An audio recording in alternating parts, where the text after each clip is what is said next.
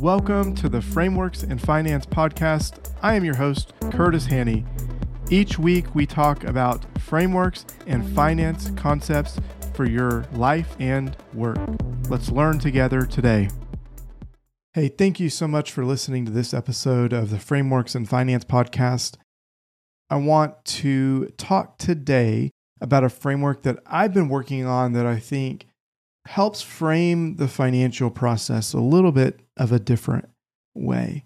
And I want to talk about answering the question as we look at a business owner, what is the most important thing you can look at? What do you care the most about? And as I thought about this, I actually think it's interesting because I find that it actually aligns pretty well with the financial statements. And so as I thought about it, I broke it down into three elements that if you understood these three elements in your business, you would understand financially how healthy you were. So those three elements are going to be this. First, you have profits. Second, you have cash flow. And third, you have enterprise value or value creation. Every business exists to create value. You may be thinking, well, Curtis, what do you mean by that? Well, what I mean by that is that when you start a business, you are selling a good, and you may be selling this good for $50, but the good is inherently going to cost you less because you wouldn't typically exchange that good for what you bought it for unless you were just trying to get there some carrying costs that you had. So ultimately, when you purchased it for $25 and sold it for $50, you've created $25 of value in the economy. That $25 of value has brought you additional income into your pocket. That $50 that you sold it for has brought value to the seller. In that value creation of $25, that $50 ultimate sell has juiced or has created some sort of movement in the economy. So it's good for all parties involved. And so as we look at this, I think it is really simple that we can break it down into these three elements: profit, cash flow, and enterprise value or value creation. And so today I want to talk about value creation and what that means, what enterprise value is in a company, and how we can think about generating value in a business, because ultimately that's what we're here to do. And I think by breaking it down into these fundamental concepts, it can help us think more deeply about what we're doing day in and day out. So the question might be, what is enterprise value? And enterprise value is that term that you've probably heard, in all sorts of arenas when it comes to money and finance. And I'm going to just read a definition here from Investopedia. It says enterprise value measures a company's total value, often used as a comprehensive alternative to equity market capitalization. Enterprise value includes in its calculation the market capitalization of a company, but also short-term and long-term debt and any cash or cash equivalents on the company's balance sheet. So when we break it down, enterprise value is just the company's total value. And so you can get to a company value in a lot of different ways. But when we break it down even further, we'll talk about what those ways, how we can get to an enterprise value. But I first want to back up and how do we actually create value in a company? Well, to create value in a company, we're going to break it down into four different elements. Element number one is profit. Number two is cash flow. Number three is an increase in value of the assets that you hold. And then number 4 is a decrease in value in the liabilities that you hold. So we'll break each of these down briefly, and then we'll talk about how can you measure enterprise value for your company. So first we have profits. And again, this is the number that people talk about the most often, that people, I think in a lot of ways, like most deeply understand, but also misunderstand in a lot of ways. But profit is the difference between revenue and expense during a specific period of time. And so I just gave this example of a unit, and so I'm going to use a similar example. So you have widget A for $40. You purchased it for $40. You sell it for $80, and you have $10 and say a listing fee to list it on whatever site you listed on. That means you had $50 in total cost. You got $80 in return, which reflects a $30 profit. In the broader economy, you've created $30 of value that wasn't there before. That profit then goes into retained earnings on the balance sheet, and that retained earnings is where that value creation is reflected. So when we talk about enterprise value, when we talk about value creation, we're ultimately talking about one of those things that we're talking about is profits. And profits are creating enterprise value because shareholders' equity on the balance sheet is the value remaining when you take assets minus liabilities, if you just look at the balance sheet. And so you've collected $80 at this point, or maybe you've just sold something for $80. You've not collected the money yet, but you're showing a profit. You're showing a creation of value for $80. Well, now let's carry that on to cash flow. If you've just sold that widget A for $80 and you've not actually collected that $80, well, then you just have $50 going out as an expense. And so it's not until that money comes in that you have a positive cash flow. And this is why over and over again, we'll talk about how important cash flow is because you can show a profit of $30, but actually be $50 in the hole until you receive that $80 from your customer. Once you receive that $80, you will now have a positive cash flow of $30. So you can see why it's so important to have good cash flows. And the reality is that you can only distribute from the cash that's been collected. So meaning when you have expenses, if you don't have cash in the account, you can't distribute that money. If you have debts that are due and you don't have cash in the account, you can't distribute money to pay those debts. It's obviously a really bad place to be in. So cash comes from somewhere. Cash is going to come from profits. So meaning you've created a profit and you've collected the cash on that profit. Cash can come from financing, from taking out debt. They'll give you cash to put debt on your balance sheet, and you'll pay them back more than you initially owned, or you initially were loaned. And then owner's contribution, meaning the owner or some outside party can give additional funds to continue funding the business when you're short on cash. You see this a lot of times when a company starts, an owner will put money in before they've generated any money. They'll put money into the business to help with some of the startup costs, with some of the other things that are going on. In the same way, financing is spreading out your cost over a period of time. So instead of having that $20,000 expense in that first month, you're going to split that $20,000, say, over 60 months.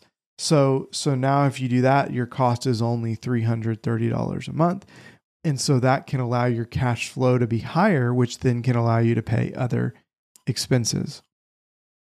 And $330 is assuming there's no interest or other fees. That's unlikely to be the case, but that's just you split $20,000 over 60 months. And so we want our cash flow to be positive. The other element here is the increase in asset value. And so this is done all the time in real estate. The easiest example is you buy your house, 5 years later, you sell your house.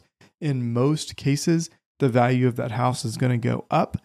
And so that increased asset value increases the enterprise value associated, because you look at the balance sheet and you see assets minus liabilities equals stockholder equity. So if your assets go up, your liabilities remain the same, then you have an increased enterprise or book value. Decreased liabilities are much of the same way. If your asset stays level in value or goes up in value and you're paying off your assets as you go, then you will have an increased enterprise value along the way. So now that we've worked through those 4 elements: profit, cash flow, increase in asset value, decrease in liability value, let's back up and talk about this, because again, going back to the very beginning, we want to make sure we're generating value for our company in the transactions that we're doing. But how do we measure that? There's a lot of different ways to measure that. And so how you measure it and which one is best for you is going to depend on your situation. You need to think about your situation and what you're actually trying to measure, because for everyone, what they're trying to measure can be different. It just really depends on what your ultimate goals are. So we'll talk about that here in a minute. But let's break down each of the ways that we can measure, and then we'll circle back and talk about which are right for which situation. So the first one that we have is going to be return on assets. This is net income divided by total assets. This is going to tell you what my assets are in relation to the net income, and it's helping you understand how efficiently you're using your assets. Return on equity is another one. You take net income divided by shareholders' equity. It's going to tell you how efficiently you're using your equity, or how efficiently you're allocating your equity and turning it into net income. Next, you're going to have return on invested capital. So return on invested capital, you're going to take operating income after taxes divided by invested capital. That invested capital is going to be investors, like money. So money that was put in to invest into some sort of growth. We can talk about how to measure that separately if you want to reach out. Then we have return on capital employed. So you take earnings before interest and taxes. So EBIT, EBIT, and you divide it by total assets minus current liabilities. And that tells you how well you're utilizing your current capital, like what you currently have in assets minus current liabilities, how well you're utilizing this.